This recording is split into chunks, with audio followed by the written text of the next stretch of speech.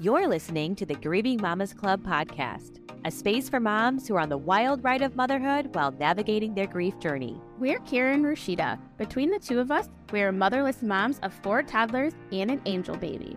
Together, we're going to feel our feels, but also remind you that there's joy on the journey too. Let's dig in. Hello, listeners, and welcome to Season 2, Episode 6. We are just cruising right along in this season. It's crazy. Yeah. Wait, I said episode 6? No, you're right. 7. It's episode 7. Good Yeah. job. Oh, yeah. Kara's like, give me that damn credit. Yes. Well, my note. My notes, I know. Actually, my notes also say 7. I don't, yeah. Pull out the receipts. The receipts. So, episode 7, it is even better. And we are welcoming our 3rd guest of the season. We are just cruising right along, telling wider stories of grief than just Kara and I alone, which actually makes me really excited because that's kind of the whole point of this thing. Right. This guest I'm really, really excited about. So she is one of our for real OG listeners, who has been listening to the podcast since Kara and I put this baby out into the world.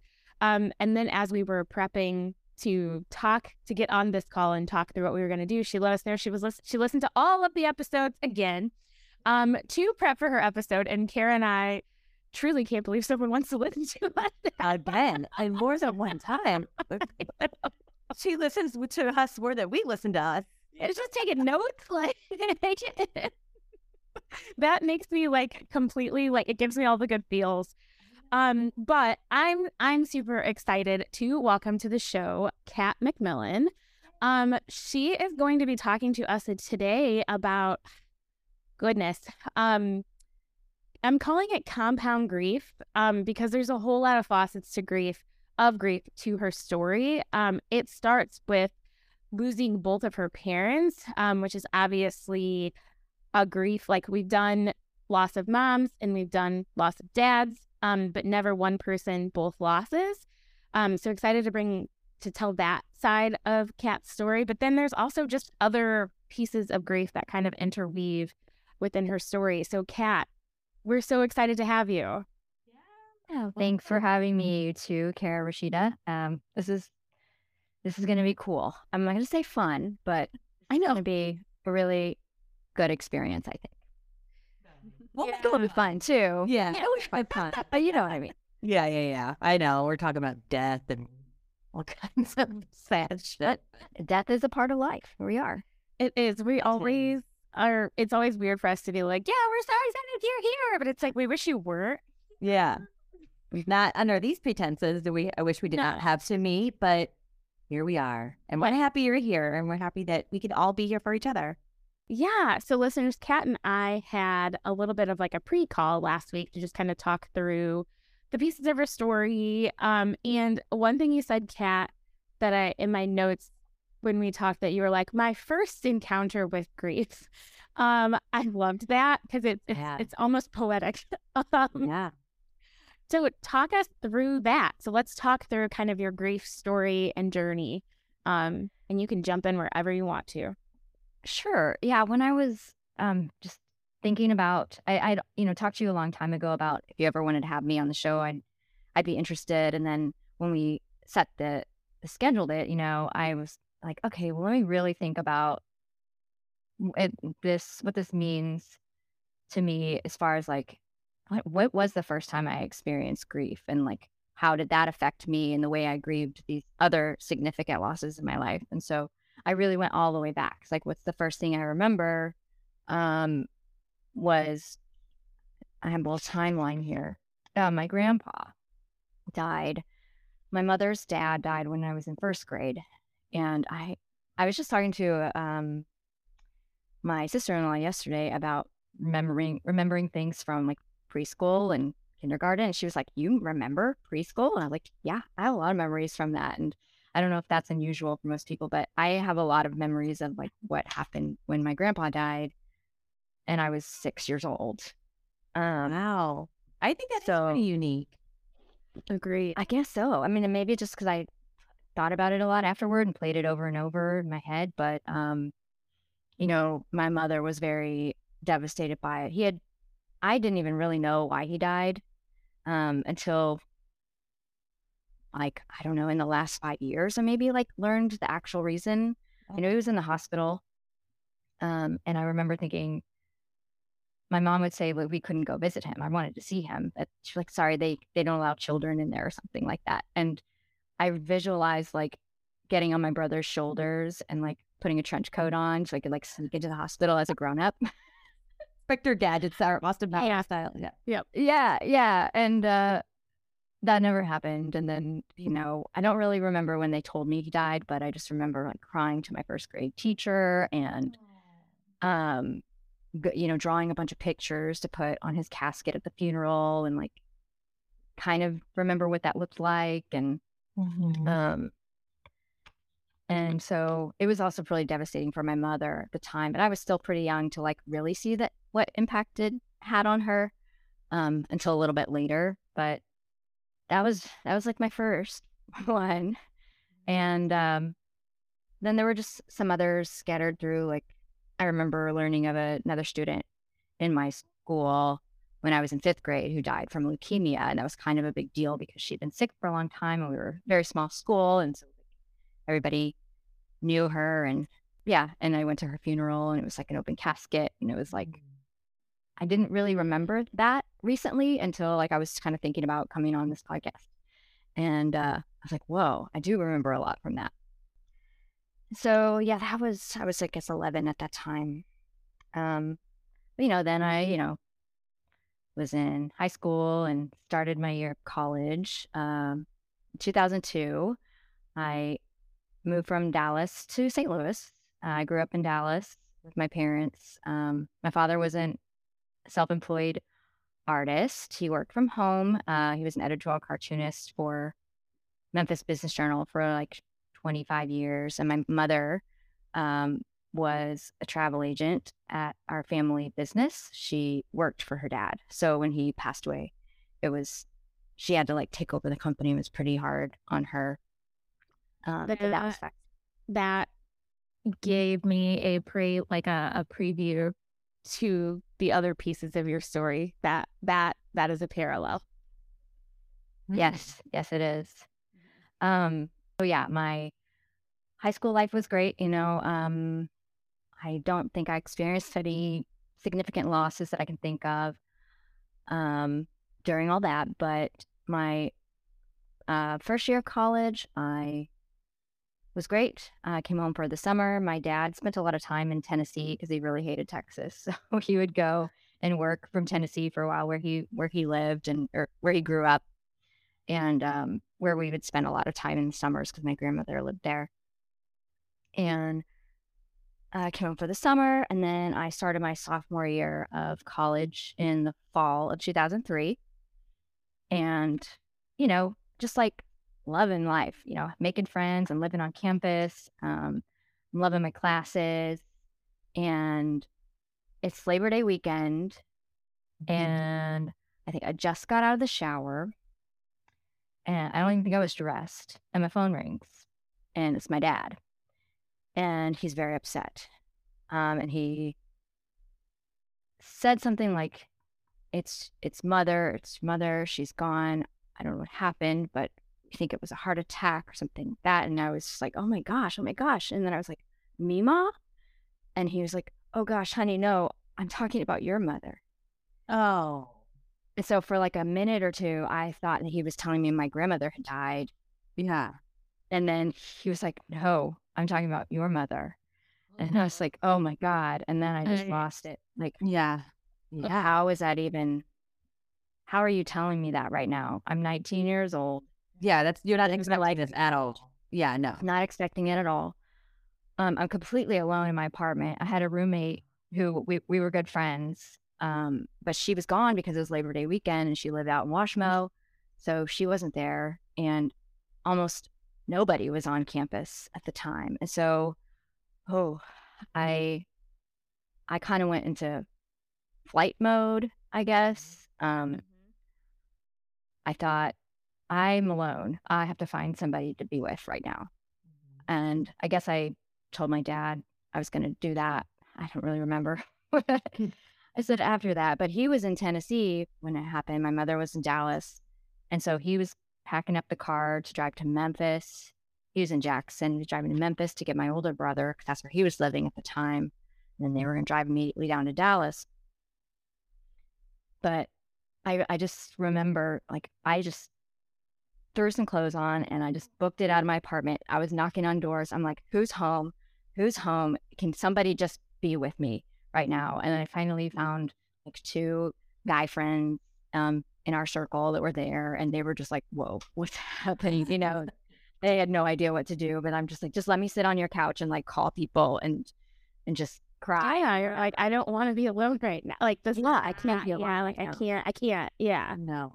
Right. Yeah, I first tried to go to like the friend who was the RA my freshman year. Like we'd become friends, and she lived on campus and she wasn't home.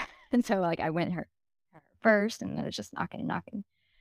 So I also remember being like a really beautiful day outside. I guess it was Sunday. It was a Sunday, and yeah, nobody was there because we would be off school the next day.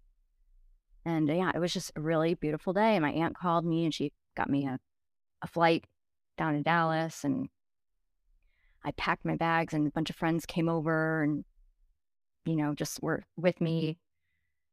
And then I got to the airport. Some friends took me to the airport. And I think back on this a lot because it's kind of funny, but it's like, thank goodness I didn't get in trouble. But I had like stuffed all the stuff in my backpack, like really tight. And so I got like pulled aside for them to go through my bag. And I was like, be careful, it might explode. I'm like crying, holding my stuffed animals. You're trying to like making an innocent joke too. Like, Yeah, I like, and he looked at me, he was like, explode? Oh no, I just like 2 years after 9/11 too. No, I was like, no. No, like, honest, I just mean, I'm clearly I'm like crying. literally too soon. it's still too soon. Oh, no. Yeah. So there's like the first humor in this grief story for you. Yes. No. But I also like immediately knew that I had to write everything down, and I grabbed like my sketchbook that I had made, and I just literally started writing everything that happened. I was like, I don't want to forget this. But I don't know what maybe prompted me to do that, but I was like, I'm just gonna write Crazy wherewithal. Yeah. everything that just happened to me and everything that I'm feeling, all these curse words and stuff like that. Yeah. And I also remember thinking, like, I'm this like teenager holding a stuffed animal on a plane, crying my eyes out, and not a single person asked me if I was okay. Oh, I'm surprised. I know. I'm like, was I that? Like, I'm tiny. I'm kind of petite, you know? So it's like, they were just like, oh gosh, I don't want to bother her. But this was also like before the iPhone. And so like people aren't just like on their phones all the time. People used to talk to you on airplanes, you know? Right. Well, Yeah. don't ever talk to me on an airplane. I don't want to talk to anybody ever on an airplane. No. So I'm like crying and writing and like, you know, whatever. Maybe that's why you were crying and writing, and they were like, "What's that could Yeah. She's going through something. Yeah. Yeah. But that is surprising that no one was like at all. Even the TSA agent. I mean, granted, he was concerned about possible. Yeah, the TSA. Yeah. She was a tiny terrorist. So. Yeah. He must have seen through it and been like, otherwise my whole day would have been completely different. Oh my gosh. Just take her aside. Yeah.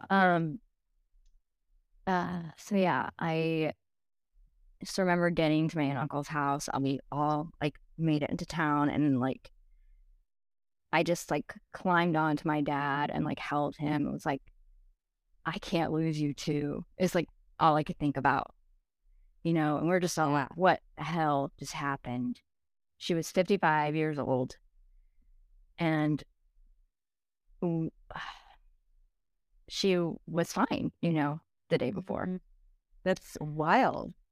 Yeah. But a little background on like the circumstances and just a little more about who my mom was is, she's at this point in her life where she's managing the business. Two of her kids are off to college. She has a 15-year-old son. She's sort of like, okay, I'm kind of ready to like do some things I want to do, And she had been doing a lot of volunteer work with a charity in town for years. Like I would go to the events with her and volunteer with her and things like that. And I remember her telling me like she just decided like she really wanted to dedicate more time to this. And so that Saturday was their annual fundraiser. And she was like in charge of the whole silent auction. She got her hair cut. She like, got all dressed up. It was at this hotel in Dallas, this fancy hotel. So like she and her coworker and friend got a room that night, so that they could just go to the gala and stay the night. So that Saturday night, she was having like some chest pain and stuff going on in her arm. And so they checked her out after the event. The paramedics came and checked her out. And from what I understand, she was just like, I feel better now. I had a Coke. I think it's just indigestion, and all her vitals were fine and everything like that. And then she went to bed, and the next morning, I guess when she was like showering, she collapsed. Oh my gosh. So she was feeling so bad at the gala that they called the paramedics? Or were the paramedics there just like on standby, and she was like, yo, I'm, I think her friend and coworker was like kind of concerned what she was saying. And so like said, we should I don't think paramedics just hang out at galas. Yeah. I mean, well, they might have been at the hotel for some reason. I don't know. It's true. It's just like, so were the paramedics just hanging out? I don't know in what instance I was thinking of it, unless you're like at like a baseball game, a hockey game, and a huge public event, then they have paramedics there. Yeah, sorry. Sorry, I just couldn't let that one go. Okay, wow, that's pretty crazy that she was feeling bad enough that they called, and then she was like, okay, I'm feeling better, and then yeah, and they asked her, they did the whole like, are you sure you don't want to go to the hospital? Like if she refused it 3 times, so they're like, okay, we can't force you to go, right? And all her vitals seemed okay at that point, right? Yeah. What can you do? And she probably was she ever afraid of the hospital's doctors, like anything like that, or? Yeah, good question. She definitely, much like Rashida's story and her mother, like just took care of everyone else instead of herself. She was really into like donating her time for this charity. The charity was specifically granting like wishes for terminally ill children and their families. So she was also a heavy smoker, and probably had very high blood pressure. Didn't go to the doctor, at least that I remembered. So like what as that generation didn't do. Yeah, the common theme between the 3 of our mothers. Yeah, right. So we were we had no idea what happened. Everybody thought, oh, she died so suddenly, must have been a heart attack. My uncle's freaking out. He's like, I'm gonna go get checked out. I'm sure it was a heart attack sort of thing. And then because I guess when she collapsed, like they did rush her to the hospital and they couldn't do anything. What we found out later after the autopsy results came in, which they had to do because she was in a public place, or I guess she wasn't at home. So like, I guess because she was at a hotel. This was at the hotel that she collapsed. Oh. Yeah, the next morning at the hotel. Okay. Wow. Yeah. But she, I think about how like she just had this amazing night. Like she was so happy. She was like totally in her element, like doing exactly what she wanted to do. I remember I was on like AOL Instant Messenger with her probably the day before. Like I don't remember super clearly, but I'm pretty sure we chatted and said, I love you, like have those things that comfort me to know that she was like just in a good place, that she was happy at that moment. But because we did have to do the autopsy, and of course we probably would have anyway to figure it out, but she had an aneurysm by her heart. So what happens when the aneurysm gets too big, it bursts. And so she had a ruptured aortic dissection, and it filled the sac around her heart with blood and basically just stopped her heart immediately. And so that's something you just can't fix unless you're on the operating table. And so because we learned that there's some possibility of it being hereditary, because that's actually what happened to my grandfather, her father, 7 years before he died. He had an aneurysm in the same, well, you can have them I guess in different parts of your body, like on different vessels. So on the aorta, goes all the way from your heart to your stomach, and his was by his stomach. So he had the aneurysm that burst by his stomach. So his symptoms were he just lost all feeling in his legs and stuff. Oh, wow. So he survived that because he was able to go into surgery. Because it wasn't right by his heart. Got it. Yeah, I mean, this is what I've learned. I'm not. I hope I have the details, fairly right. But at the time, so that was, if he died in 91, that was 84, 3 or 4, or something like that. And he had to get a blood transfusion for the surgery. And back then they didn't have screenings for hepatitis. So his blood transfusion gave him hepatitis. Oh. That's what he ended up dying from complications of. No. Liver failure. Yeah. Oh my God. But it gave him 7 more years of life, Yeah. Yeah, that's another way to look at it, I suppose. Yeah. Yeah. Isn't it makes you so mad because you're I didn't do this. This just happened to me, and then they were trying to save my life, and they gave me blood transfusion, and then this was a result of that. Yeah. But at that time in the 80s, I'm sure that happened a lot. They didn't have those kind of blood tests. Anybody could give blood. Right. So yeah, I mean, technology and medical's changed so much. So yeah. So yeah, that's what happened to my mom until that day. Of course, we get home. We all convene as a family, trying to figure out what the heck's going on. I go to bed that night, and I know because I've just always had such intense dreams. I was I know my mom is going to come to me in my dream tonight. And I prepared myself, and I wrote in my little journal. I was Mom, just whatever you do, come to me peacefully, because I do not want this to be hard tonight, Yeah. And I can't remember really what the dream was, but it was good. And I'm sure I wrote it down in that journal. But that was sort of a thing that happened over and over again, was dreaming about her a lot. I was going to ask, does she still come to you? Do you still see her in your dreams? Sometimes. Yeah. I dream about my mom a lot, a lot. Yeah. And they're always, it's actually, I should probably look into this more. They're always we are fighting more than not in the dreams that I have with her. It's you and me. I know, which is funny. Yeah, which is funny to me, because we obviously fought because I was 15. We were I was a teenager, and every teenager is I hate my mom. Yeah. But we had a wonderful relationship. So it's always funny to me that I have these dreams where my mom and I are fighting, when that's not really what our relationship was like. And they used to really bother me. Really, in the first couple of years, waking up from a dream, and I will actually back up and say, I don't know if I've ever said this on the show, I used to have before my mom died, I had a lot of dreams about my mom dying.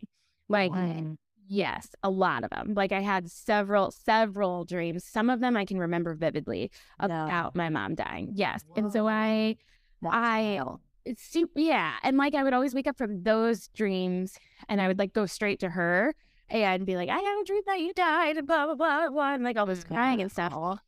And so after she died, it was kind of the opposite, right? So then you have a dream that she's there, and then you wake up and she's not, and then it's a nightmare all over again. So they used to really, really bother me, and now they don't. I think that in some way, shape, or form, I like them. Yeah, which feels weird. Because it seems it would be a normal, occurrence. Yeah, if she were yeah. It reminds me that she existed for some reason. Like it's like almost like in some alternative what's the word? Yes. Universe in my brain. She still exists, like we still exist as mother and daughter. And so then I wake up from those dreams now and I'm not angry about them anymore. But I also think that's because I'm at peace with where my life is.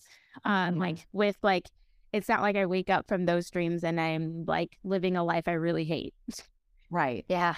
Right. You're not like, I feel like in the early stages of grief or whatever, after you lose someone so significantly and you have a dream like that, you want to, like we've said before, you have the tendency to like idolize and like put people past on a pedestal and only out of the goodness of your heart, remember all of the good things. So and that's what you want to remember. You don't remember, especially when you're already feeling like shit and you're sad, depressed, whatever. You don't want to remember like the fights, the arguments, how they may have been, rude or shitty or whatever. You don't want to remember that. You want to remember all of the good stuff. They loved you. You guys laughed. You had fun. You made up silly songs, whatever. Yeah. And I think I just wake up in that, like my life looks completely different than it did. So like, it's not like I'm waking up in the same house that we were in, and so like or like waking up and I'm going to do the same things we used to do. You're at a completely different spot in your life. So like those dreams get to hold a different space for me and they don't always make me sad. But that's just me. Yeah. I feel like a lot of the dreams that can be really intense about my parents are just kind of like creating new memories of them, even I know that they're not real, but it's like in a way my brain's just like carrying on that relationship. Yeah. I've read something along those lines. I do like that. It's like your subconscious can't come to terms essentially with the loss on such a deep level that you start to create that or carry on that life as if they're there. I mean, yeah, in kind of a similar way, I had a lot of dreams the first year or so where I was playing out her death in different ways because I didn't witness it. Yeah. I wasn't there. I just like made it all up in my head with what it looked like. And some of the first ones were like super violent and scary and just like out of this world, nothing like what really happened. And so those were pretty like tragic to feel, Yeah, it totally. I don't know why we do that. I don't know. Yeah. Sometimes I'll go back. So I feel like your brain has to like try to fill in. Story. Your brain's trying to like, I don't know, reconcile what happened. Like, what happened? How did this happen? Like, was it this? Was it this? Was it this? So, Kat, you're 19. You have lost your mom. Talk to us about kind of the years after that and then the loss of your dad. Yeah, I know. This like we could probably talk for a week. I was in school. Like I just started my second semester of college. I was in all these art classes. And I get when I'm driving home from the airport that night, like when I arrived with my aunt, I just remember telling my aunt, I'm not going to let this change me. Like, I know when stuff like this happens, people, they can spiral, they can just get out of control. Like, that's not who I want to be. I'm got to like keep on going. I don't know where all this is coming from. It's just like, I'm like, this is what I'm doing, right? This is really tough. I'm going to get through it. Like I was home for like a week. We did the funeral. We did everything. I sang at my mom's funeral. How the hell I did that? Oh my God. You sang? I didn't know you sang. I do like to sing. I'm not like a singer, but I'm, played around in bands and stuff. But I sang one of my mom's favorites. That's awesome. Two of my really good friends who were like in choir at school and like have gone on studying like opera singing. So they were like right by my side and like I'll never forget that. Yeah. So I don't know, just so many intense memories from that week. But I was like, okay, I'm gonna go back to school. And that's what my mom would want me to do. And I'm gonna get through this. And I made a shit ton of art about her that semester. Cool. And processed a lot of it that way. And that was you. Wow. You grieve like so. I just want to stop you and say the way that you process this already, and we're not even in the thick of your story yet, but like the way that you, I guess, like I had the wherewithal to be handling this at the times that it was happening. So like to have the wherewithal to be like, I'm gonna journal all of my thoughts right now, like to then be like, I'm gonna process my way through this by journaling and doing art and doing all these things is so like, as we know from my story, is so the opposite of what I did. Same for me. I was like, does this mean I have to go to therapy? Like, that was my first thought. And I was like, I don't want to go to therapy. Girl needed therapy. Yeah. Like, even like trying to plan my mom's funeral was so hard. I have never done anything like that before, but I can't imagine singing. Well, it's really it was a short song, so that was good.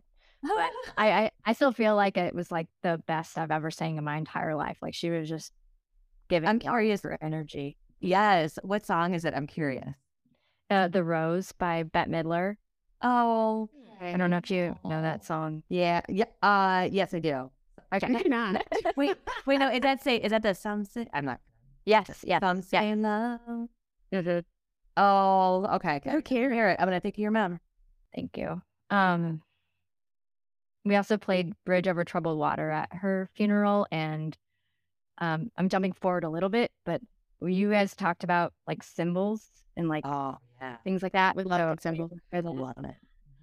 It was the first anniversary of her death. I flew back to Dallas to like be with my dad, and I came back, and when I like was driving home from the airport, that song came on the radio. What? Okay, I'm sorry. That's why I asked you too, because like that song is so that is it was. I'm sorry, it was Bridge Over Troubled Water that came on the radio. Okay, I don't know that. I have to listen to that song. And that one is like, I don't think I had heard it in the whole year since her funeral for some reason. So it was like, oh my God, I haven't heard this in a year. And I was almost home, and I like pulled the car over, and like I'm like freaking out, and I gotta call someone. I'm out by myself, and I had another friend who I met that year who had two brothers like I do, and had also lost her mom, and her name was also Kat. And so like we had this little bond started, and I like pulled over, and I like called her, and like, where are you right now? You know? Yeah. And I was just like, that's so wild that song came on exactly a year from when she died. They do. So there's she's like a medium named Laura Lynn Jackson. She has two books, one called Signs, and the other one is called The Light Between Us. I cannot recommend them enough. They're beautiful books. She's a beautiful human. What she does for everyone with just connecting. She actually works for a foundation called the Forever Family Foundation, where she connects parents who have lost their children and will communicate back and forth, for them. Mm-hmm. Anyway, she says that's one of the ways that they will communicate with us is through technology. And if you just have the radio on, listen to what is being played, because they're trying to talk to you. Wow. I love that. Mm-hmm. I'm really sure. I'm sure there's like so many other things that like, have happened over the years like that with me. Yeah. I used to keep track of it. I kind of have stopped, but yeah. Well, anyway. Gonna also say that to brag a little bit is that first semester when I was back after my mom died and I made all the art about her was the only semester in college I made all A's. What? You were in it. You were like, I'm gonna do my best, damn it. Oh my God. It literally was. I mean, I made like lots of A's and B's, but it was the only one where I made like completely all A's. Oh my gosh, that is really something to be proud of. For real. You know what? Speaking of dreams and repetitive dreams, I frequently, this total side note, I frequently have dreams that I need to get my college transcript and can't. And like, that's so weird, buddy. So weird. Like, frequently need to get my college transcript and can't. And then frequently, like, I'm like, it's my last semester and I'm like failing out of classes. Like, that is a frequent dream I have for whatever reason. Maybe because I work with higher education institutions. I have no idea. But whatever. Yeah. Anyways, Yeah. continue on.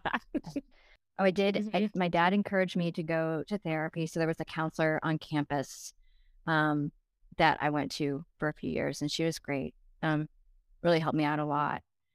There's Again, things like healthiest griever. Yeah. Truly. yeah, I'm not sure that I would have really thought about it, but my dad was like, you should go. You should go. And he did things like, we're going to have a viewing for the family. And he's like, I know it's going to be really, really hard, but you're going to regret it if you don't go and see her. It's like, don't worry. She's not going to look like herself, but it's not going to be how you remember her, but you just really should go. And so I did. And that was hard, but Yeah. It's not the same. They don't look like themselves, but I think it's part of the grieving process. yeah. I was so mad. It's like she never wore any makeup, and they'd be like, have to put makeup on them. But it's like, oh, she just looked terrible. She didn't look like herself at all. No. Yeah. But anyway, of course, I was her only daughter, so she and I, butted heads a lot in high school, and I was so mad, and both my parents were smokers, and I just hated it, and so I didn't want to be home a lot because of that, and I put up little passive aggressive notes about smoking facts and what they'll do to your body and your finances around the house. Dad was so mad at me, but I want to back up a little bit too, because the first semester of my college year, so right when I went to school in like fall of 2002, my dad actually went to the hospital because he couldn't breathe. He was like having, I don't know, something was going on, and he was in the hospital, and he got diagnosed with COPD, which is like emphysema, because he was a heavy smoker for so long. And all of that happened, and then he got home, and my mom didn't tell me any of that happened. And so she just called me and said, oh yeah, your dad's, he gets on the hospital. I was like, he's home now, it's fine. I was like, what? Was he put on My accident? dad almost died, and didn't tell me until Afterwards? he was home. Yeah. I was asking my brother about that because, he's older, and he probably remembers a lot of things better than I do. He's like, yeah, that was kind of what happened with me too. Like, she just didn't tell me until after the fact, and I was kind of pissed. Yeah. That's what parents, now that I'm a parent though, I can see why. So we all have those kinds of stories. Like, Kara, your mom and dad didn't tell you what was bad until it was bad, right? Yeah. And so now that I am a parent, I'm like, I can see why though. You don't want to worry your kids Unnecessarily. Yeah. Yelp. Yeah. Was he on an oxygen cat? He wasn't put on oxygen, but he had one of those inhalers. He immediately, they were like, you have to stop smoking. Here's a patch. Here's steroids. So he never smoked again, and my mom had to start smoking on the porch. Wow. Yeah. So it was a big life change for them. And I was 18 then, but then after mom died, I knew he had COPD, but I just didn't really know anything about it. I just thought, oh, okay, he's got an inhaler now. Then he can't smoke anymore. Okay. So I guess we can flash forward to I finished college, graduated in 2006. My dad still lived in Texas because my younger brother was still in high school, so he stayed until he graduated, and he graduated high school in 2006 as well. So then I'm tasked with helping my dad clean out the house, and he's gonna book it back to Tennessee because he hates Texas, and and so that was my summer after college, was doing that and getting him moved to Tennessee and settled back in there. So then I get my first job out of school, and I got a boyfriend, I got an apartment. I'm like, hey, I'm doing the thing. I got a design job, and, happy. I got my friends, I got my apartment, everything. And then June 2007, my dad calls me when I'm at work, and he's like, hey, his mom lived in Tennessee too, my grandma. And she was 88 at the time, and still driving, still living at home, doing great. But he was taking her to a doctor's appointment and ran into a light pole and wrecked the car real bad, and she broke her leg. She got really bumped and bruised up. He was driving? He was driving. And she was in the hospital, and she was hurt real bad. So he's like, Catherine, you got to come down here. I had a bad car accident. I'm bruised up. I'm okay, but your grandma's not. And so thinking we were really close, you know, all those years I was in college, and I went down there. I was like, what happened? And I just think that he had been experiencing some symptoms of like sleeping a lot and having a hard time like focusing and dialing the phone, and just being really fuzzy brained. And he had been going to the doctor in this podunk little town and trying to figure stuff out. But I just wasn't really aware of like that he might have been really worried about it. So he might have even like dozed off or something like that caused him to hit that light pole. And there's still, for years and years after that, like that chunk still taken out of that light pole every time I drive by it. So like that now. And it's like just this total symbol of this terrible day of our Yeah. So that was in June, and July, August, September. So like almost 3 months later, I could work from home at my job at the time, or like remotely, which was cool. Like nobody. Yeah, I know. Like, what year is this? Yeah. Yes. Yeah. My boss was awesome and trusted me. And so my dad was like, hey, I'm having a really hard time. Like my grandmother, I guess, was home after being injured, but he was taking care of her, but he couldn't because like he wasn't feeling well himself. He's like, I'm just not feeling good. I'm like really tired all the time, and I just need some help with your grandmother for a little bit. Like, can you come down here? And it was like a Wednesday or Thursday. And I was like, sure. So I got up really early the next morning and drove down there. It's 4 hours from St. Louis. And I'm just like chipping away, like working, hanging out with my dad, taking care of my grandma, blah, blah, blah, doing things, and noticing, like he's like really sleepy a lot. And that Saturday morning, I guess I got up and like, I think we made breakfast. Let me backtrack, because that Friday night was fun because we like sat on the back porch. I played him some music that I'd been listening to that he would like, and he drank a Smirnoff Ice. I don't know. He was just like trying it, and maybe he thought I would like it, and he bought some. I don't know. Oh, he was like a total Busch Light guy. So yeah. But we sat on the back porch, and we just had like this really nice time talking. And he was an editorial cartoonist where like he did a cartoon every week for the paper. So that was like the night where he finished the cartoon and had turned it in already. So he was like relaxed. And the next morning, got up, we ate breakfast, and he went back to sleep. And I was like, okay, well, I'm going to go like run some errands and go see Mima. And he was in the bed, and I kissed him goodbye, and he kind of mumbled something, and I was like, okay, Dad, I'm leaving. And I couldn't really understand what he was saying. And I go to like Target for like 2 hours. I'm just like shopping and buying my grandma things, buying my targeting,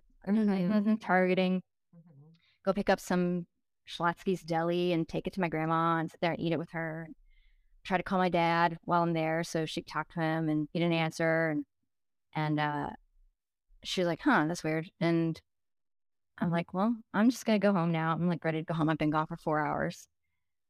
And so I went home and walked in the door, and he's not awake in his bed.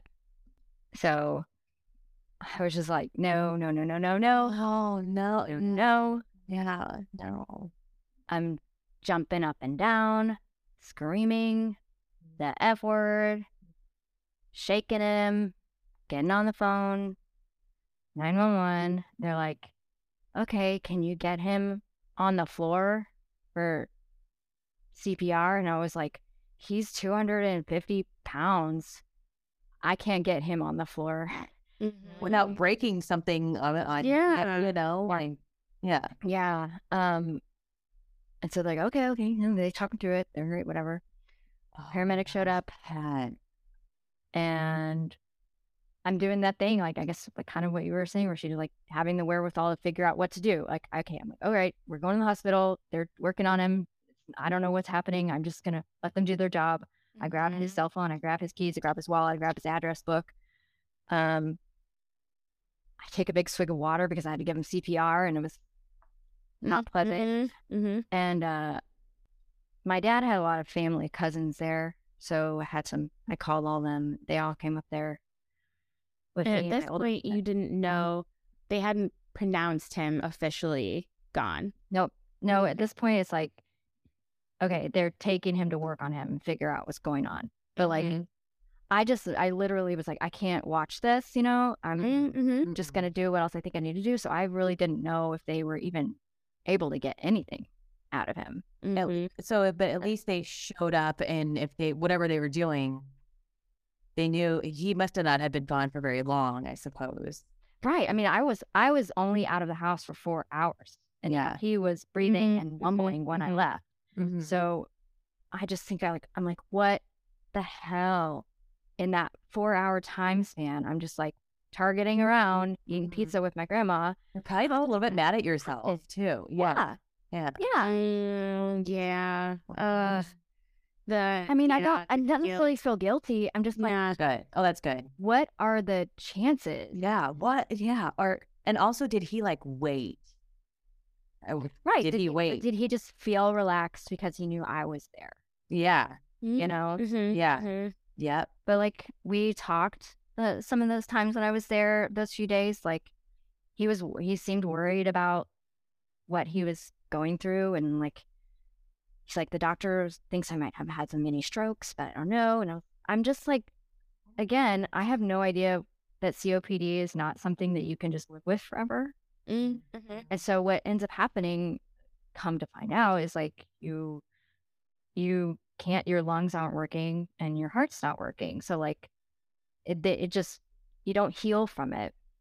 So it's a chronic illness. And I guess aside from being put on oxygen, which is maybe something he just didn't want to do, like there's not much you can do about it. So I'm over here thinking like, oh, you'll be okay, Dad. Like, got a lot more time. Yeah. And I remember sitting on his lap. You lost your mom. I feel like, what are the odds? Like, I feel like, and it's probably a selfish and dumb thought that I would have, like, there's no way they would, like, something else would happen. Like, there's no way. Like, those would be my thoughts. Like, I would be like, I already lost one parent. There can't be another. Yeah. Right. Yeah.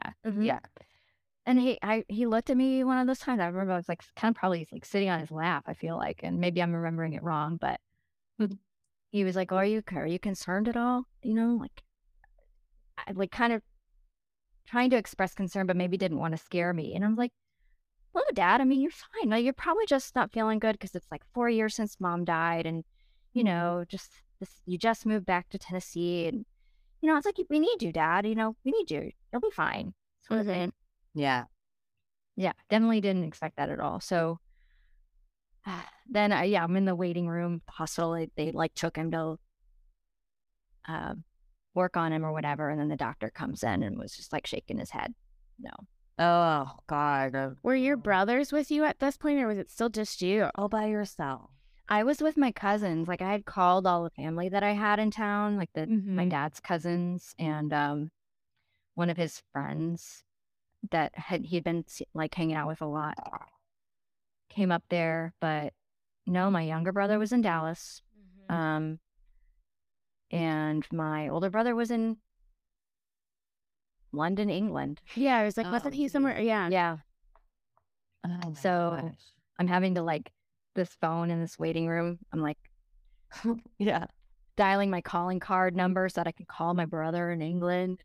Yeah, calling cards. Yeah. Yeah. Damn, I forgot about those. Yeah. I mean, Oh shit. it was just terrible. Yeah, and especially when in that moment when you find him, you're like, no, not again. No.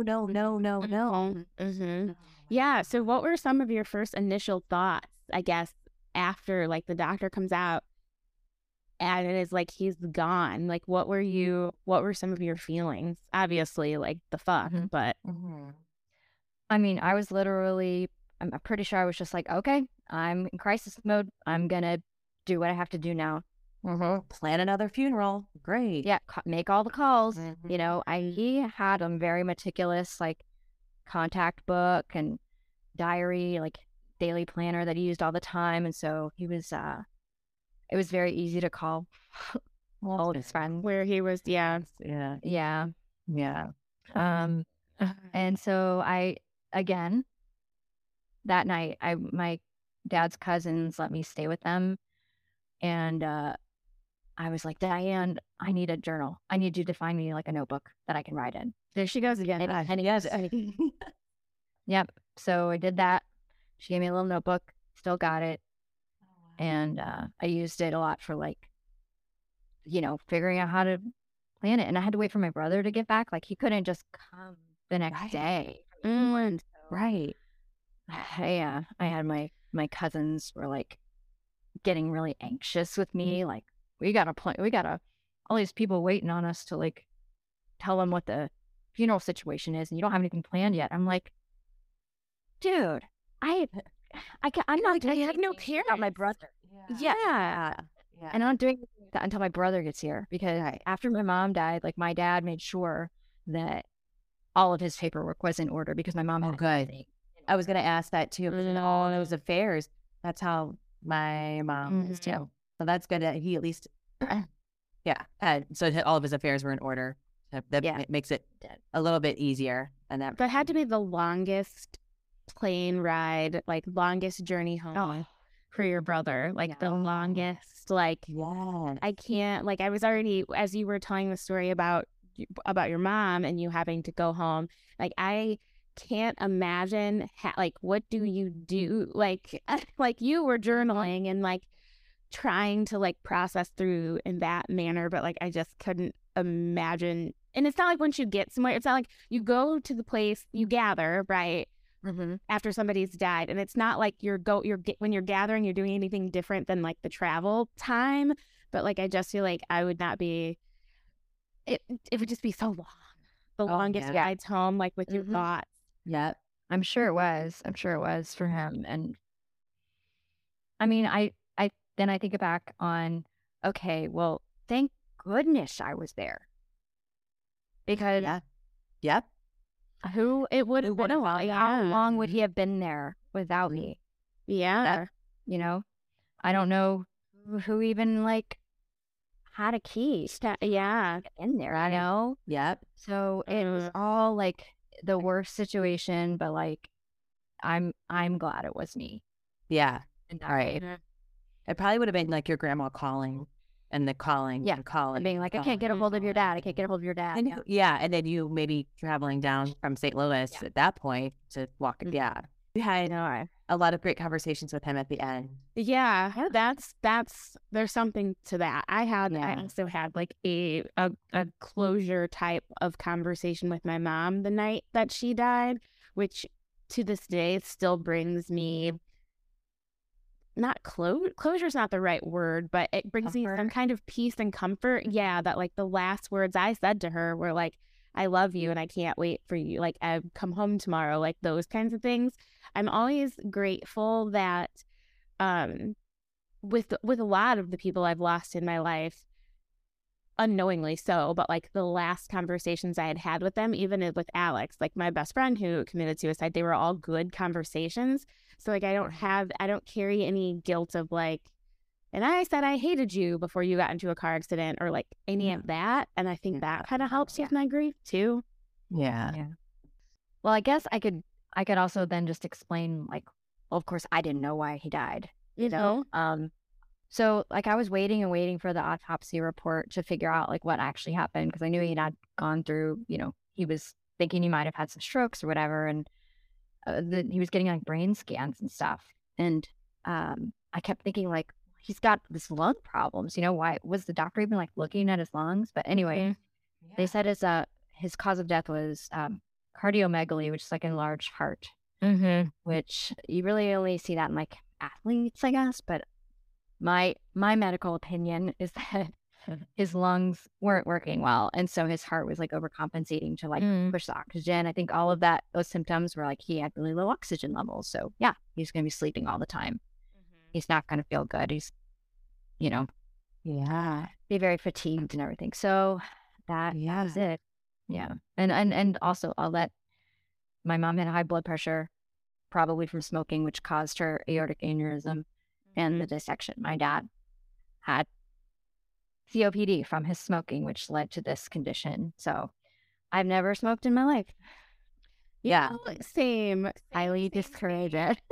Wow. Highly discouraged as well. I have not. Yeah, I don't. I too have never smoked in my life. And both of my parents smoked. My stepdad smoked.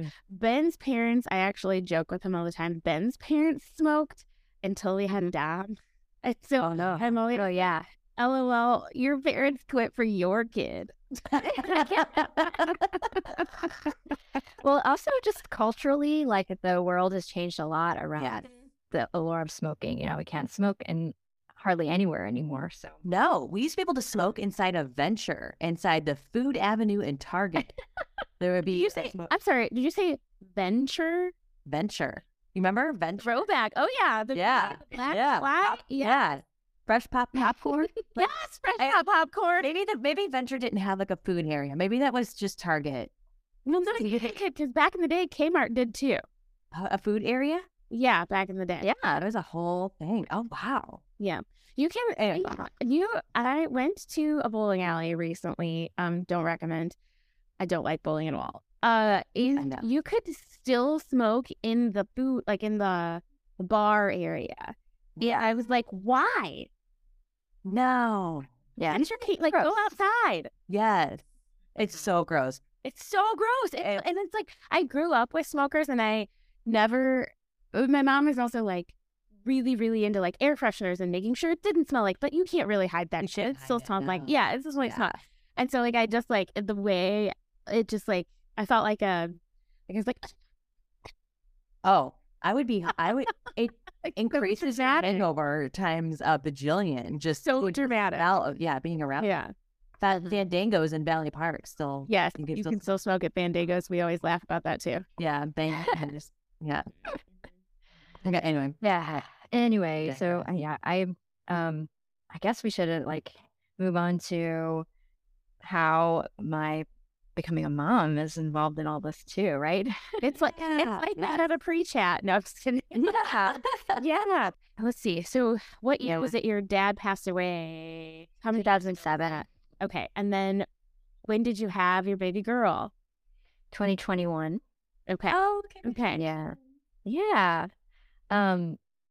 Quick note too, I wanted to mention about your grief equilibrium. Oh yeah. Is that mine with my mom was last year. Oh, so 19 years after I was 19. Wow. Yeah, so this year will be 20 years since she passed away.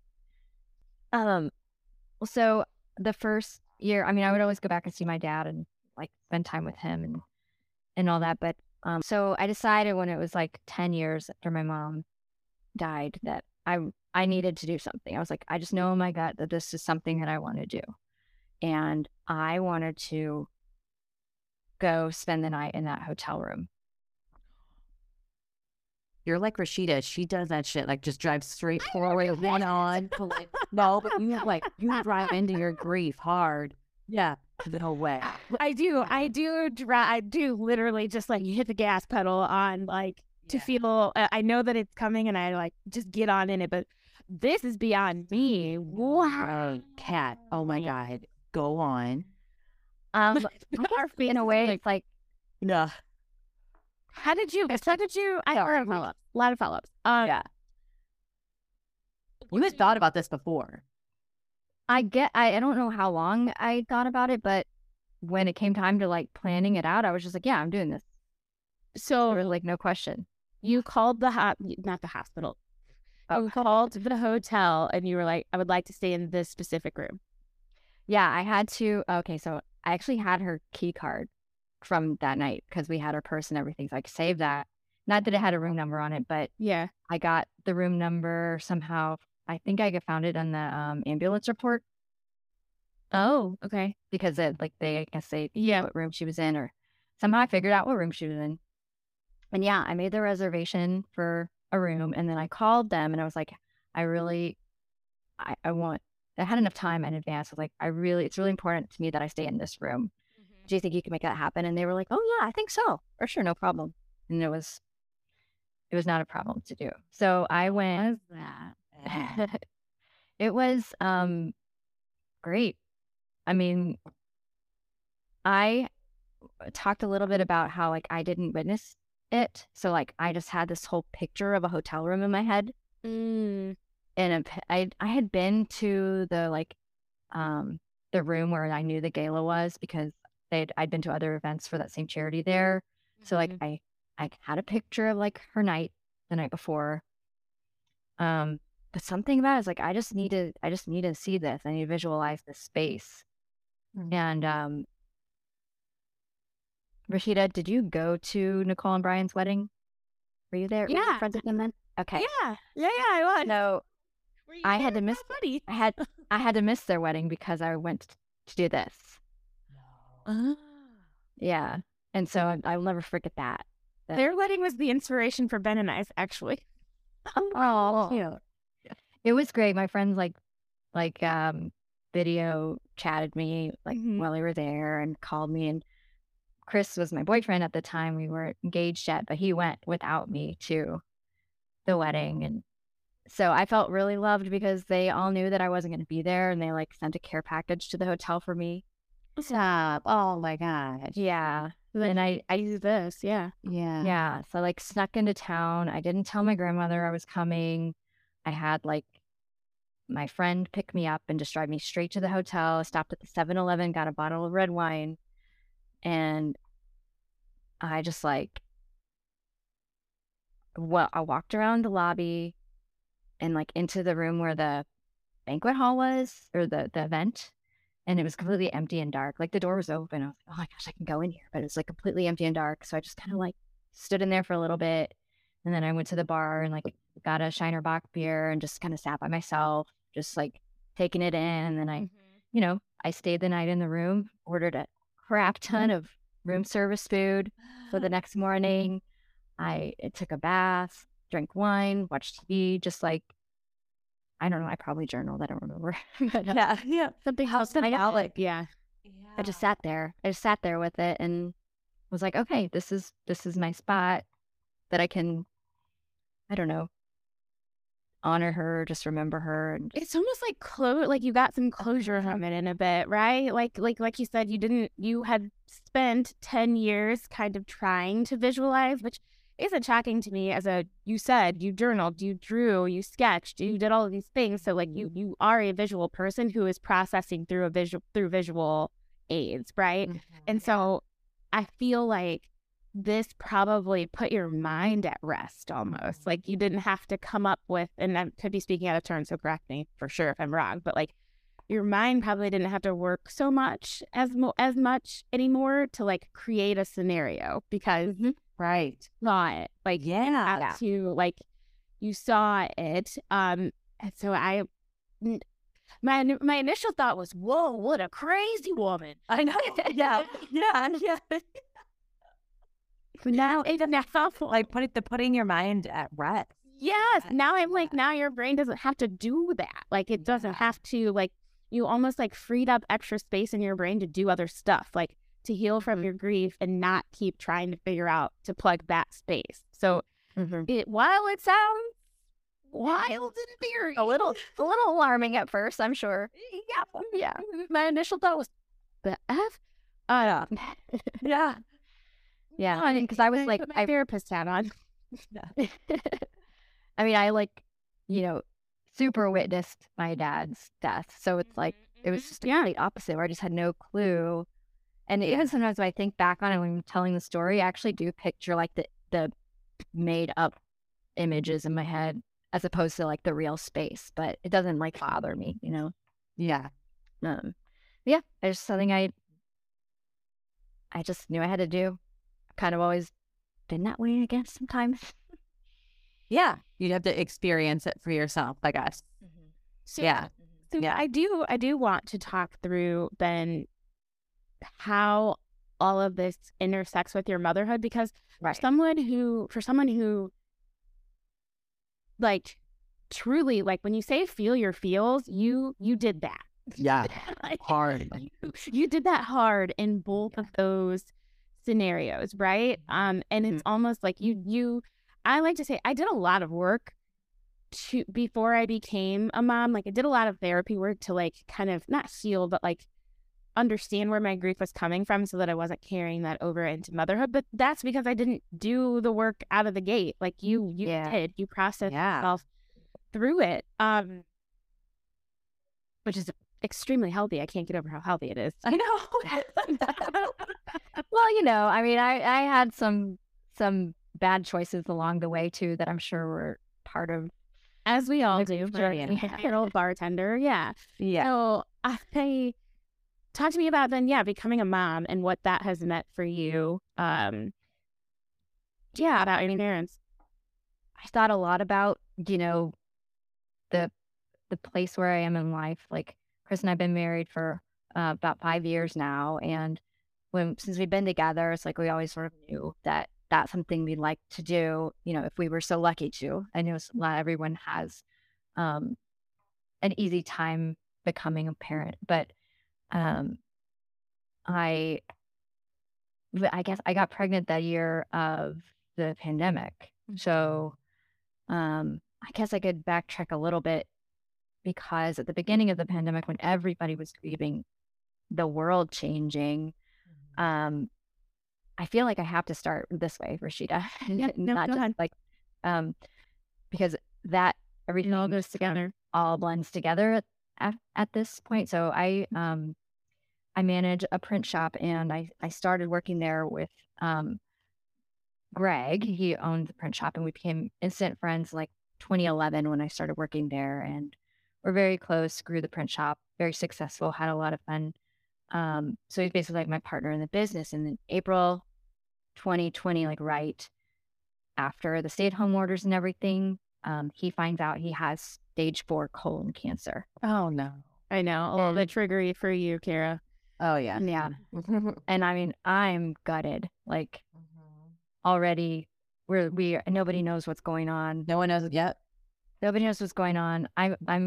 I'm working in a business where you have to like physically be there to work. Like you can't just print stuff at home. Like I'm a manager, so I also have to like figure out how to manage a few people, and then now I'm dealing with okay, how do I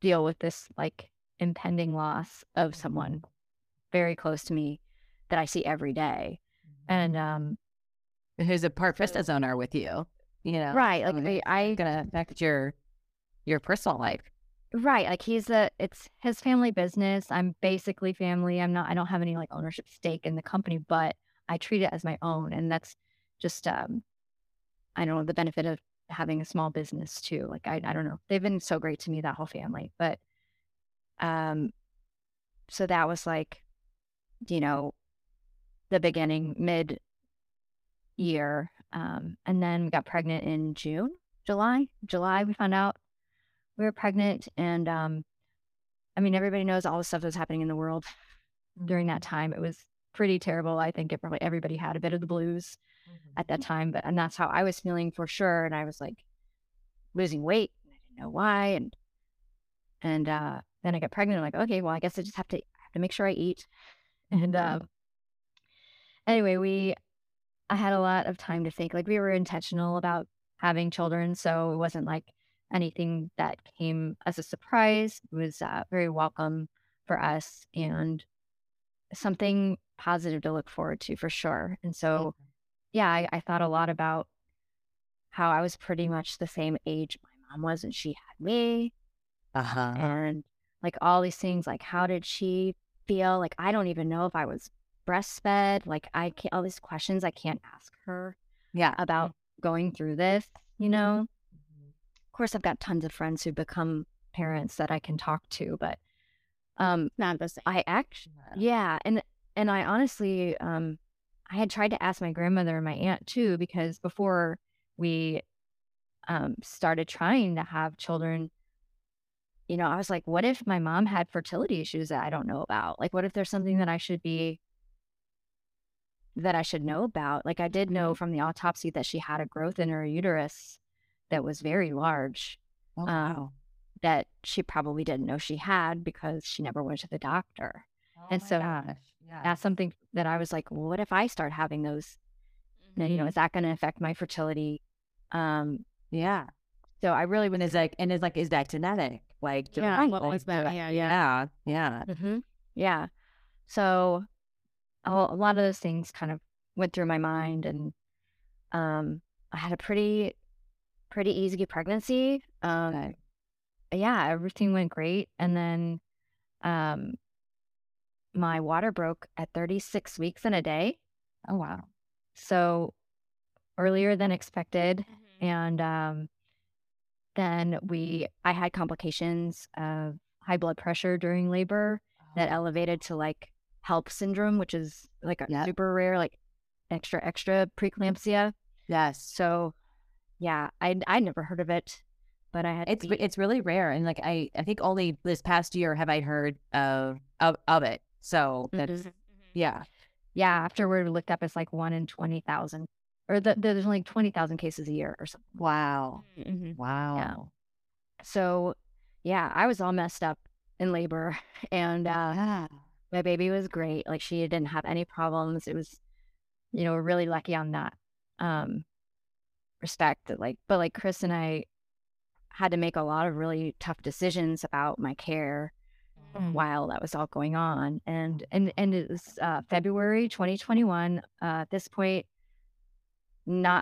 nobody was really vaccinated except medical workers against COVID, and you couldn't have like a ton of people at the hospital, so it was just Chris and our doula, and thankfully we had her, because it was like, you could have a doula. I couldn't have it. It was literally just me. Like, there were points in 2020 where I didn't even know if I would get Ben in the room with me. Yeah.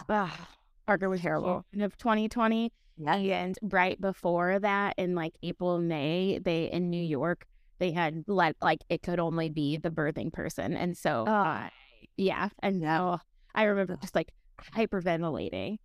Yeah. Because it was like, what if that happens? Anyway, so. It was like day by day changed. Yeah. So we had, it was good that we felt safe with like all the the staff was vaccinated, and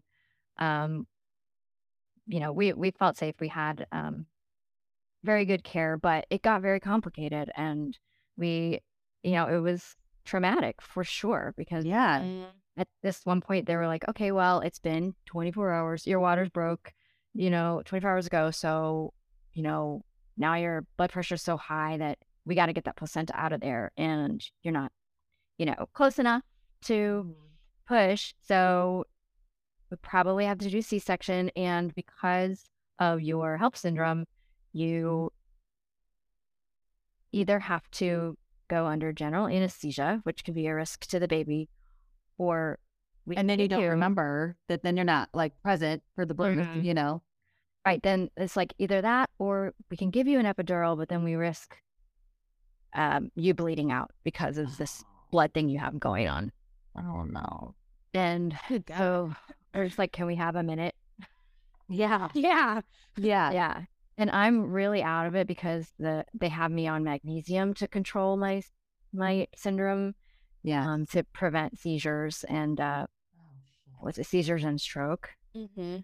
So I'm like I can barely keep my eyes open, sort of thing, and I'm also like having contractions, like that. And so we have to like make this really tough decision. And I mean, from Chris's point of view, it's like I was just like, I don't know, barely there, but he had to help make these decisions, know. And we opted for the general anesthesia because that seemed like the safer, it seemed safer. Yeah, the lower. And she, and all of her vitals were great. So like they didn't think that she was, there was anything to be concerned about with her. So, they had the whole like NICU team there apparently. And when she came out, like screaming and crying and looking great, they were like, "Oh, well, see ya, she's fine." Oh, I just saw it. Even though she was like almost a month early, she didn't have any problems. She was just really God. Yeah. And I had to. Chris couldn't even be in the room because when you have you under general anesthesia, you can't have your partner in there. So he was just like in another room, straight up OR, by himself. And then they're like, "Where are you? Here's your baby." And now he's got the baby without me. Here's your baby. Yeah. And just while your wife's in the other room and, yeah, okay, I don't know. Yeah. So anyway, we had a pretty traumatic birthing experience. I was not myself for like 24, 48 hours after that. Chris had to do everything. Yeah. I couldn't keep my eyes open. I remember that my OB coming in to like check on me, 6 hours after the surgery. And I was just like, I can't talk to you right now. I can't comprehend anything that's going on right now. And she's like, okay, I'll come back later. Okay. But yeah, it wasn't until like we got moved to another room that Chris and I finally got like a minute to even look at each other and like talk about what happened. Because after we were together, she's like, okay, try to feed her. This and that, all these tests. Are they really seriously? Yeah. They like woke you up from general anesthesia, and we're like, all right, whip that titty out, like let's go. No. No, not really. I mean, they I was like, oh my god. Yeah. No. Yeah, I hope not. The process of events was like they got her, they checked her out, brought her to Chris while they stitched me up, and then they brought me to the room. And then Chris and I got, he was holding the baby and he put her on me and like, yeah. And I like kind of remember all that. But I was like hallucinating, mad in that room. Like I was looking at a curtain and I'm like, it's all swirly and dotted and like, this is weird. I feel terrible. So, but I mean, like after we got into like the antepartum room, they had to keep a really close eye on me because of the HELP syndrome. So they had people checking on me all the time, checking my vitals. But I healed really well and we got out of there. We went in Monday morning and left Friday afternoon. Good. Yeah, but that's the nice thing about a C-section. Yeah. You get a little bit extra time. Yeah. You get extra time, and then they were also like, with your help. My blood pressure was okay, and yes, I felt fine. That's a weird thing. Is like looking back on it, I didn't feel bad when they were saying my blood pressure was high and my liver enzymes were out of whack. I didn't feel bad. Weird. Do you think you feel like you would feel that? Yeah. I was just like laboring and having contractions. I didn't have any pain meds or anything, so I was just like, yeah, I'm in this. You on our pain meds. Dang, girl. And was that your plan to do? That was my plan. Yeah. Oh, so that's kind of like another mini grief journey, Yeah.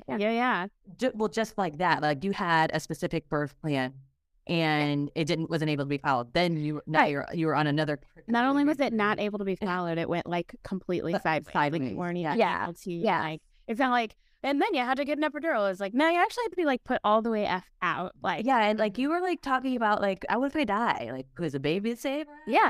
Like, those are scary conversations. Yeah. Totally. Yeah. And I was always realistic. Like, I know my mom had C-sections for all three of us. So I was like, okay, I'm like, cool if that's how it's got to go. But this is what I want to do. And then of course with my water breaking early, then that really just like eliminates a lot of options. Yeah. Too. Like I couldn't get in a bathtub, and like even when I tried to like run the shower water on the 6th floor of Mercy, it's like doesn't get hot. But okay, I might. So yeah, it was. That would explain. I was gonna ask why. After your water broke, because I have preterm labor with Parker at 33 weeks.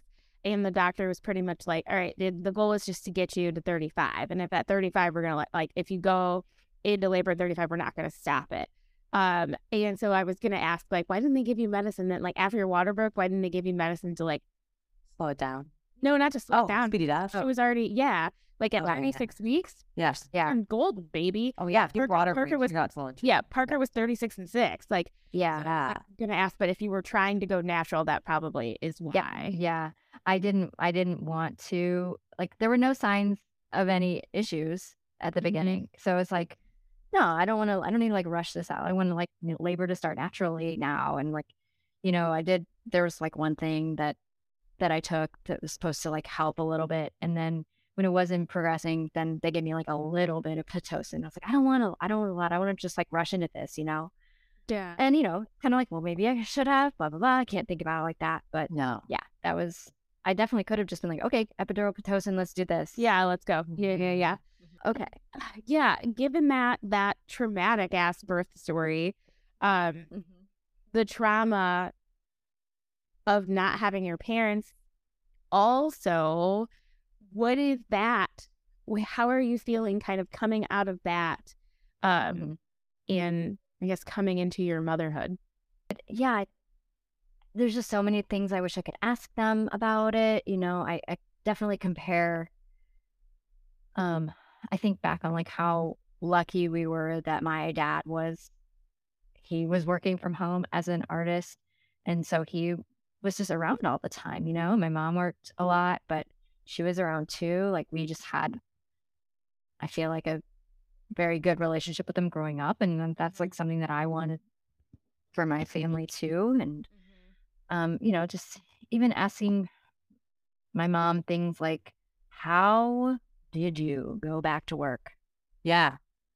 Good having fucking a newborn. Yeah, good question. No. Yeah. Because that was friggin' tough for me. It's still tough for me. And I did not expect it at all. Like, I just didn't expect it. I just thought, like, oh, yeah, I could do this. Oh, my God. I mean, by the time I went back, Too soon. yeah. And I she don't know how much time you had off, but if it was like the standard 12 weeks or whatever, not enough. yeah. Yeah, I did have 3 months, and then I took a little bit more because I was like, asked them, it's like, hey, if I just like don't figure out childcare, or like I'm not quite ready, like, can I come back on part-time, whatever. And they were, yeah, like I said, they've always treated me really well. So, it was still just like, did my mom breastfeed? Did she pump? Like, what were pumps even like back then? Like when I was born, she didn't work for her dad yet. So I don't know what time off she even got, but like, because my dad worked at home and he could really make his own schedule. Like, I bet she got a lot of, you know, he probably did a lot. And that was not typical for that time either. No, that's not. Yeah. And you probably just want them to be around to see and to interact and hold your baby and just have just the comfort and care of your parents. That was even Go ahead. Sorry. Yeah. No, there was definitely like, we couldn't have people over at the house because it was still COVID time, and you know that, Rashida. And like there was a moment where I did like put my hands on the sink in the bathroom and look in the mirror. It was just like, this is why people have their moms come over, you know? Like, yeah, these are the times like you just want your mom to be here and like hold the baby so you can like lay down for a minute. Or like, so you can as a note, or like walk outside, or like, I don't know, anything. And Cameron was really, really colicky baby. So it was like, it was just very tough, especially with her being so tiny. Like, she was only 5 pounds 4 ounces when she was born. So then it was just like this little delicate thing, and yeah, it was tough. And I just like, I want to know, like, what was I like as a baby? I have no idea. Was I colicky? What were my siblings colicky? Yeah, my brother's like all of those questions too. Or like, I had really bad morning sickness, and it didn't occur to me to ask anybody if my mom had really bad morning sickness. I think my dad eventually told me that she did, like, but this is when I was pregnant with Parker. Like, it didn't occur to me that A, of all, that can be hereditary, and B, to even ask. Like, for some strange reason, I was just like, yeah, I'll be fine. And then I had debilitating sickness with both kids. And like, I'm like, that would have been nice to know. And you don't expect that at all. Nope. So no, not at all. Well, I guess I can sort of tie up this ends in this story, because this last year has been really hard for me because of Greg's diagnosis. My coworker and essentially business partner, not on paper, but you know, in my heart. He passed away in April 5th of 2022. So like literally like 2 years after his diagnosis. So he was on hospice. He went through a lot of treatment, a lot of things. He like did an experimental thing, didn't work. And then, you know, we were prepared, planning for it. And so he passed away, and then that was April, and then we had this big old celebration of life in May, and I you know, this is my life. Like I'm running his business. I'm like, before that, like I'm going back to work as a new mother in this family business where they have all raised their children in this company, and I'm now trying to manage it without him as a new mother. Like it was just a very difficult time. And then after he died and we had this party, I was like, okay, now I really have to like figure out what my plan is. Like, how am I going to keep this business going? I start hiring people. I hired like 3 people at the same time. It was really hard. And right around that time, somebody else close to me had a loss, a sudden, unexpected, terrible loss in their family. And that was like very close to like everybody else that I was around at the time. And it's not really my story to tell, but it was devastating for me too. So it's like, okay, Greg, and now this person. And then not a little month and a half later, Greg's wife dies suddenly. Get out. No. And I was just like, I'm done. Like, I cannot handle this right now. No, she's done. She's paid her dues. No, she's done. like, Somebody out there. I'm in a break. Yeah. Like, goodness. That's mom and dad. Come on. We're done. Send her Yeah. So, yeah, I mean, out of the fog, my child is a little over 2 now. I mean, I feel like my new people I hired at work are all settling into place. Good. Successful and Good. Yeah, I mean, I see a lot of myself in her, like just in the way she looks. And so I, look at baby pictures and pictures of my mom and dad when I was a kid. I think about my family a lot, obviously, every day. Yeah. So, yeah. Yeah. How will you, and you might not have the answer for this totally yet, but like as she gets older, how will you keep your mom and dad's kind of spirit alive with her? Yeah. One of your questions was like, how do you honor your parents too? Mm-hmm. And I feel like it's really not hard for me to do, for a few reasons. And one of them is like, we definitely show her pictures of my parents and say, that's Papa Brad and that's Grandma Carolyn. And we don't really say anything about where they are. She's not really asking that yet, but Yeah. My father, I mentioned he was an artist, worked from home. And so we have been left with a huge library of his artwork. So, I'm sure. I mean, there's like a shelf full of it behind me here, and it's everywhere in our house and like on all kinds of things. And I'll be like, Cameron, who drew this picture? And she'll be like, Papa Brad. Oh, so that's cute. Yeah, I mean, I honor him all the time because I'm still trying to keep his artwork alive. Like, there's a lot of people from the 70s and 80s that knew of him that contact me every once in a while. Saying that they have a piece or they have photos of him they want to share with me. So, I've got a website for him. And in 2018, I had an art show in St. Louis for him, a huge retrospective down on Cherokee Street. And it was like just phenomenal and amazing. And like, that is amazing. Yeah. And it was also like 2 months after our wedding. It's like, okay, I just planned a wedding. Now I'm planning this. Yeah. But it was another one of those things where like, yeah, this is what I have to do. And I just like was all in. There was no question about doing it. And Chris was like right there with me, like went through everything with me and like helped me plan it all. And I had several friends that helped. Anyway, it was just, I feel like I definitely honored my dad for sure in that way. He would have loved it. And so, yeah, showing her all of his artwork, and there's lots. I mean, he was a documentarian for sure. Like, he never threw anything away. He like was a English major in college, so he like wrote all the time. So there's just like, I've got, which is funny then, because then you are yeah, or healing. Or no, right? Kat, I hope that anyone who listens to this episode takes away the feel your feels.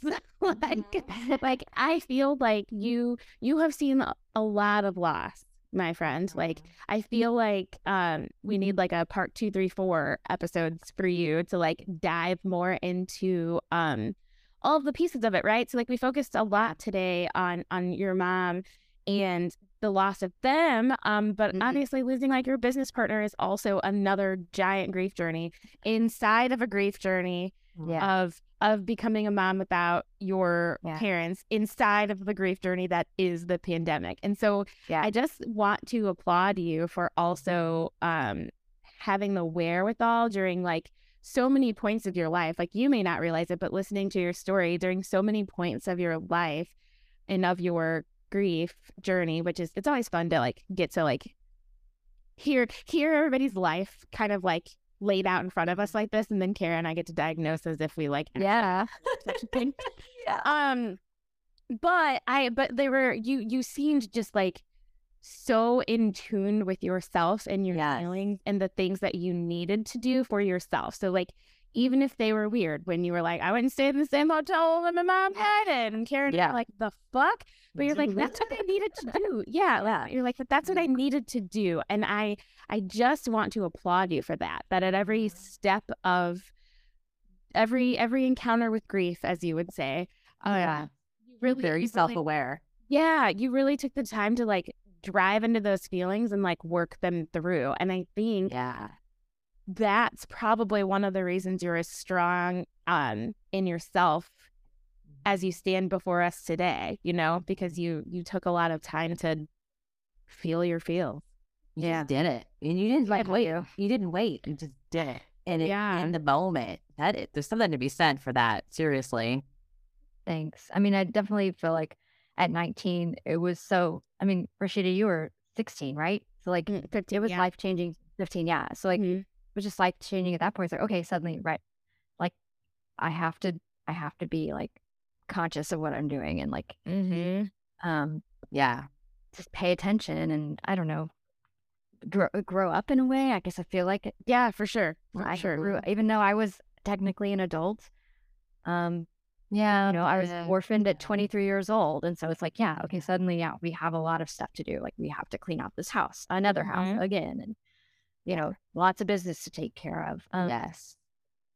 But I will say too, like I didn't really get past the Megan passing away story, but like that night too, I will bring up that they had 3 children, and so all I could think about that night I found out about her passing like was those 3 kids and like how they are now in the same situation that me and my 2 brothers were in, and that brought up like so much PTSD from that night that I didn't expect at all. You know, grief is not linear. Like this is it.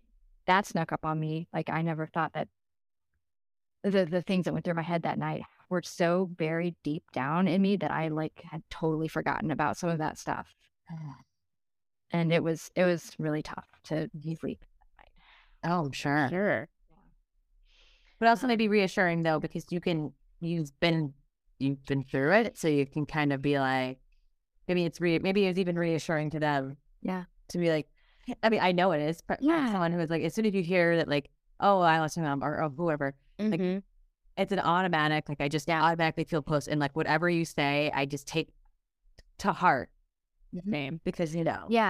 And I'm in their lives, you know, I'm in their, I don't see them all the time, but like, they already knew who I was.